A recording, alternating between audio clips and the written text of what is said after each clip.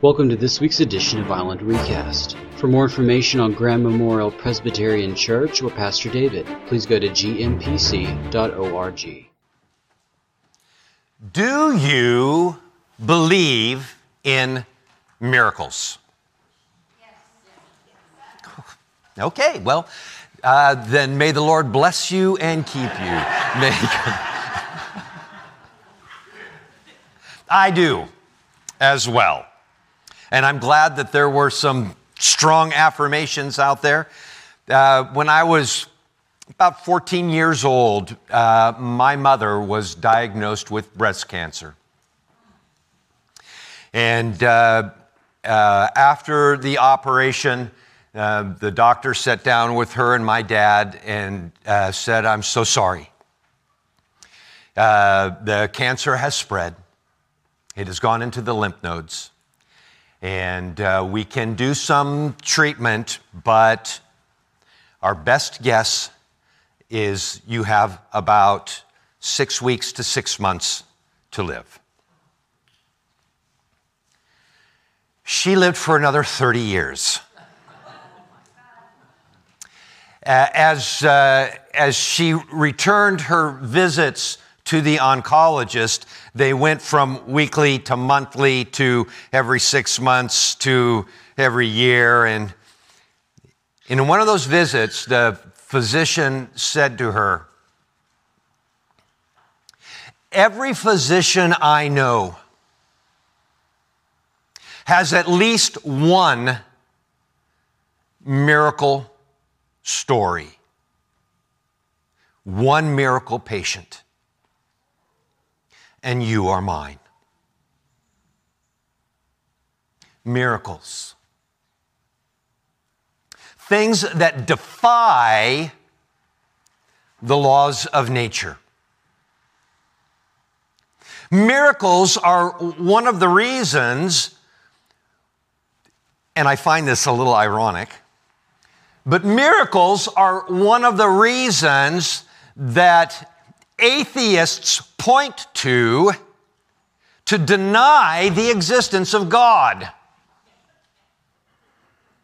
You cannot violate the laws of nature.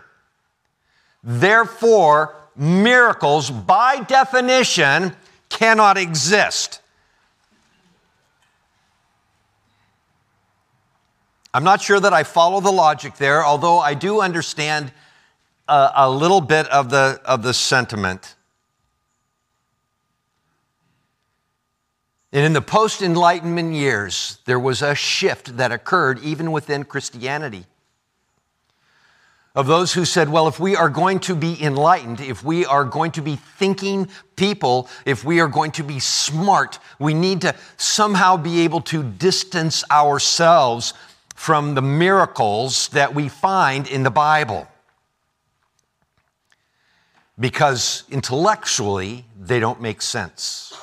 I find it interesting that we as intelligent people, when we come up against something that we do not understand or that appears to defy the laws of nature, that we think we can simply say it doesn't exist.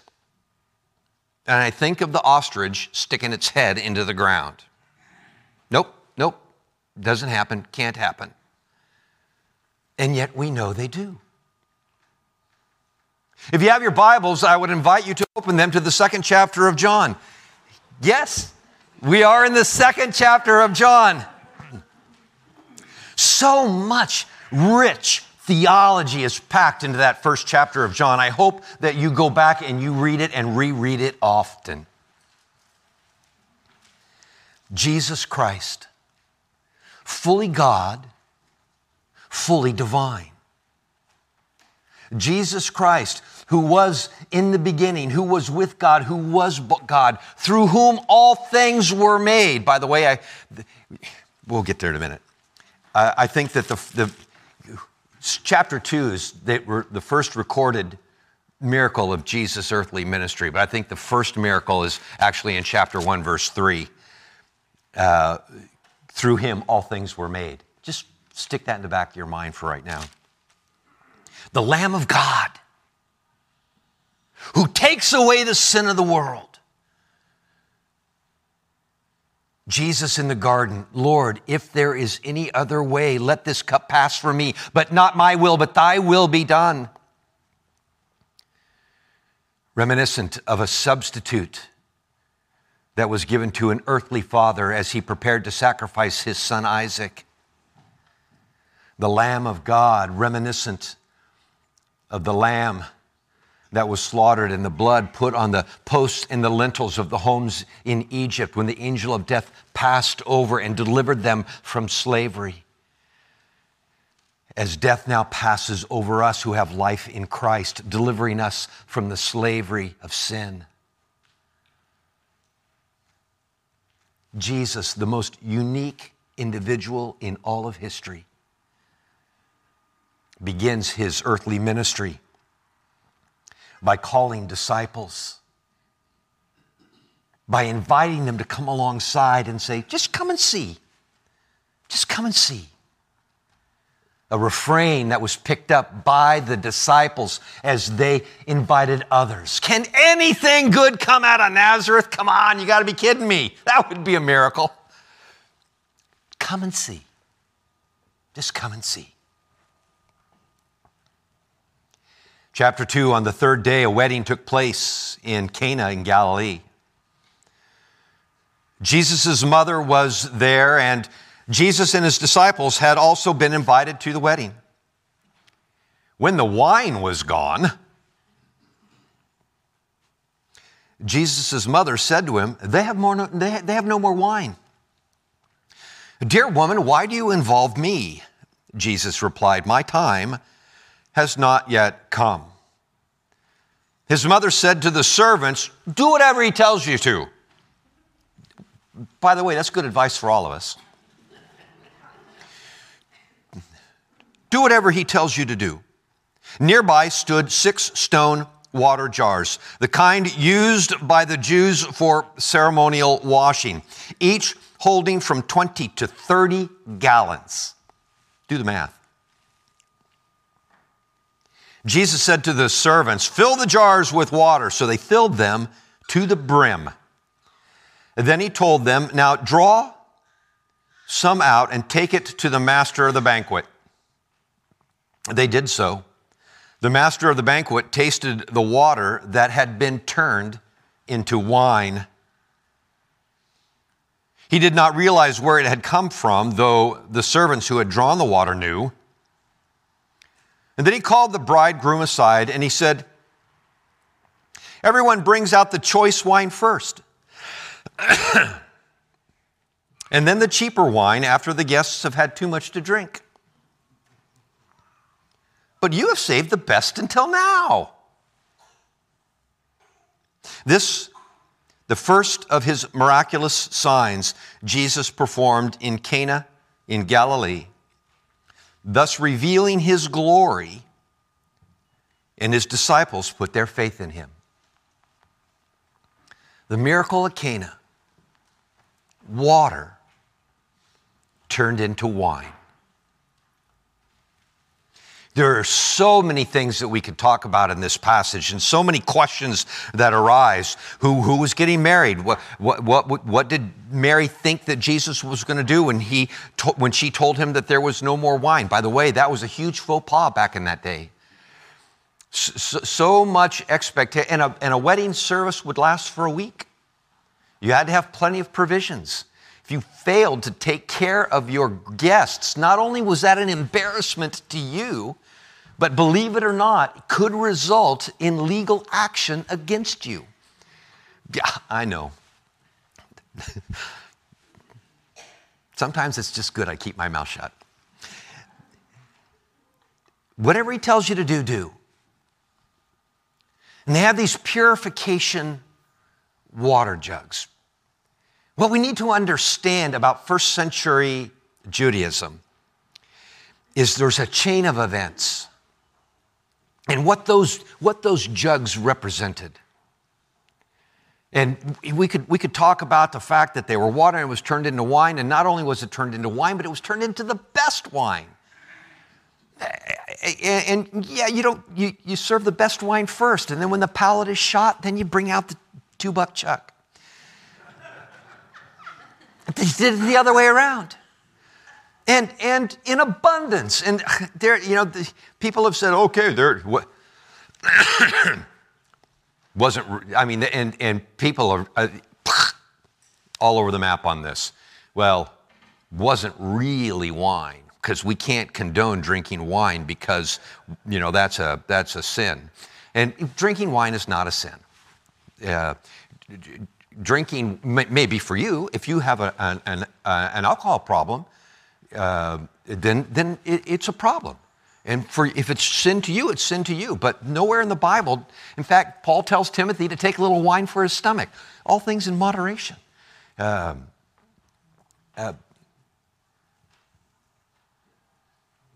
these stone pots, large, filled with water, for purification rites.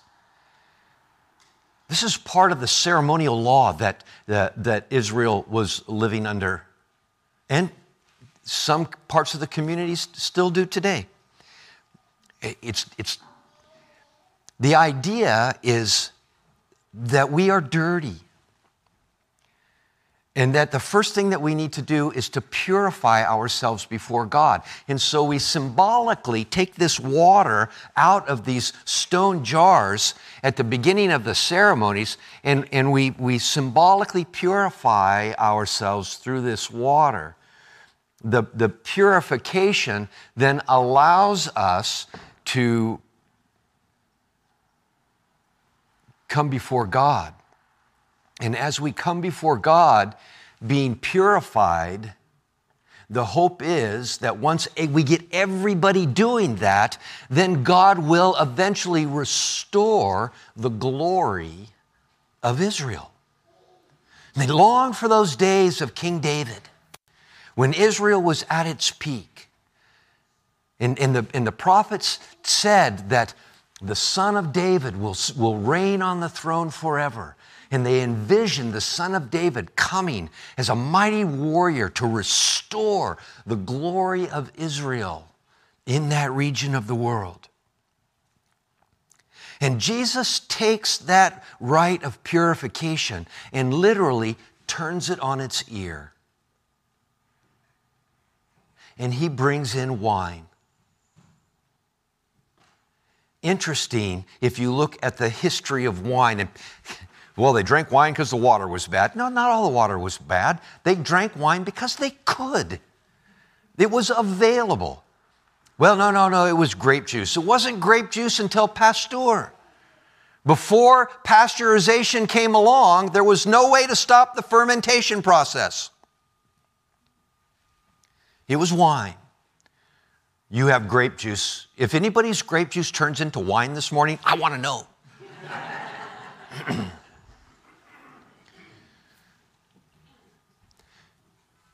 When Abram was on the battlefield after defeating the 5 kings, he met with Melchizedek,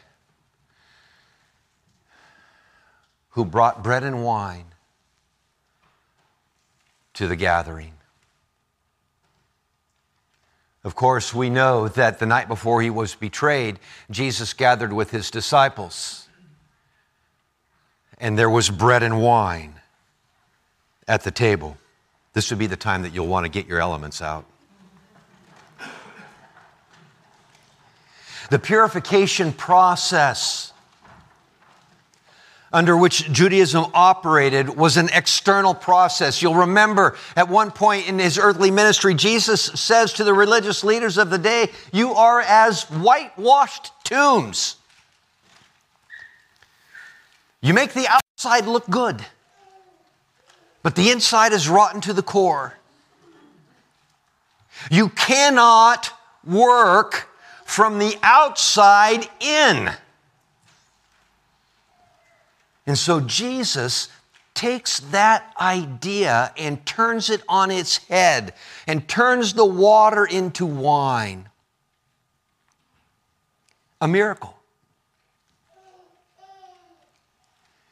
when he was gathered with his disciples in the upper room, he took bread and he broke it. And he said to his disciples, "This is my body given for you." Lord, how grateful we are to be able to share in the sacrament this morning, remembering the body of Christ broken for us, that we might gain access to you, knowing that through Jesus our sins are forgiven.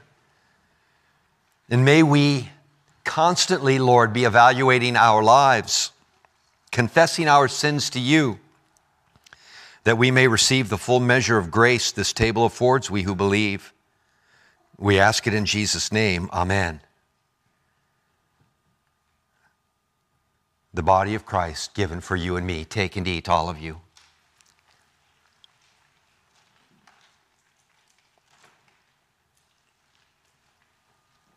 In a similar manner, Jesus took the cup and he said, "This cup is a new covenant poured out in my blood for the forgiveness of sins. Take and drink, all of you, and know that I will not partake of the fruit of the vine again until I drink it anew in my Father's kingdom." This cup is service and sacrifice, and for us salvation. Pray with me. Lord, who are you calling us to be? What does it mean for us to call ourselves Christians, apprentices, followers of Jesus, disciples? Why do we call him Lord and not do what he asks us to do? Lord, we desire to be faithful servants, followers of Jesus. Renew that call in our lives as we partake of this sacrament this morning. We ask it in Jesus' name. Amen. Take and drink of the cup of redemption.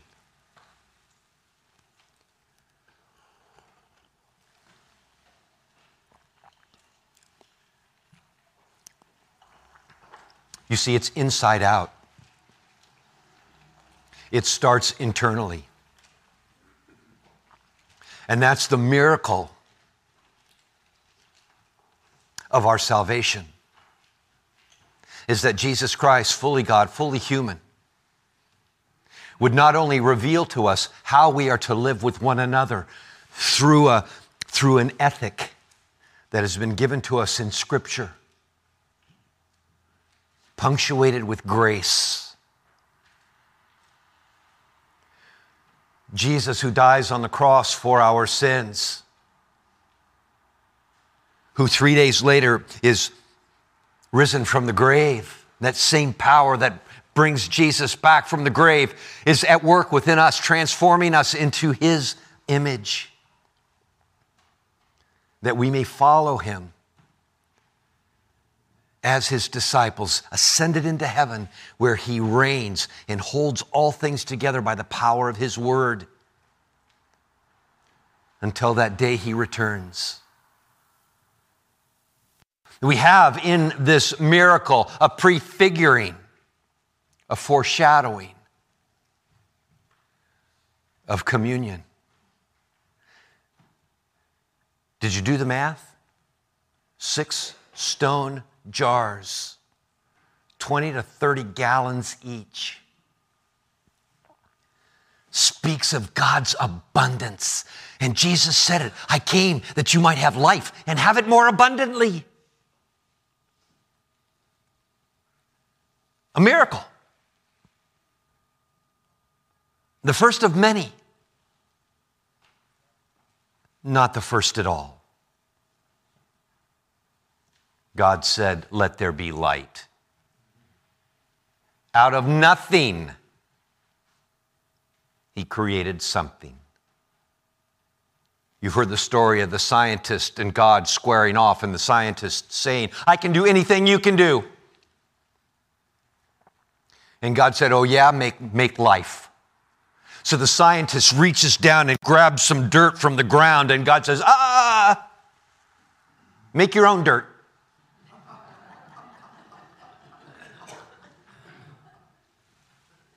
Now, some things we call miracles that aren't really miracles.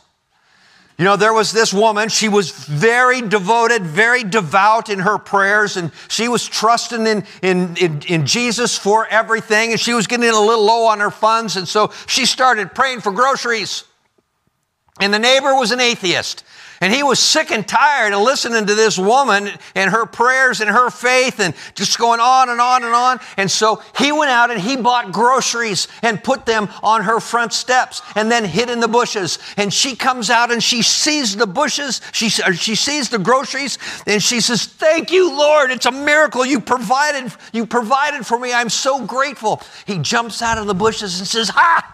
God didn't provide those groceries. I provided those groceries. There was no miracle there." And she says, "Oh, Lord, not only did you provide groceries, but you made the devil pay for it."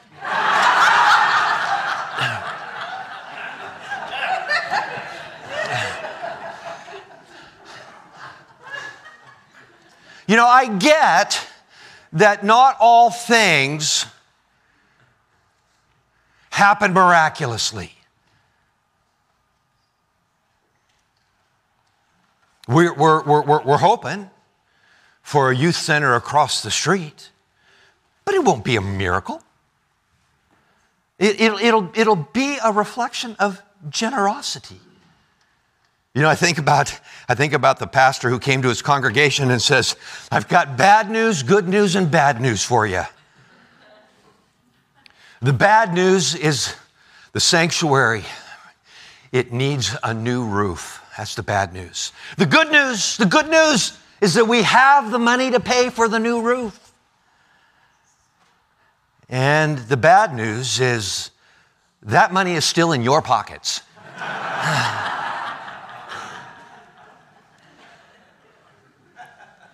But all kidding aside, we worship a miracle-working God who owns the cattle on 1,000 hill and the wealth in every mine. And I have always believed that God would provide what we needed to move forward to know Christ and make Christ known in this community. And if for any reason those funds were to pull back, well, then we were to pull back in our ministry. And if the funds were made to move forward, we would move forward with our ministry. But behind it all has to be the recognition that God still works miracles. John Mosier was telling us about a debate that he heard between Richard Dawkins, noted atheist, and Hugh Hewitt, who is a radio commentator. And Dawkins says to Hewitt, "You can't possibly tell me that you believe that water was actually turned into wine." And Hugh Hewitt said, "I absolutely believe it." And Dawkins said, "Oh my God."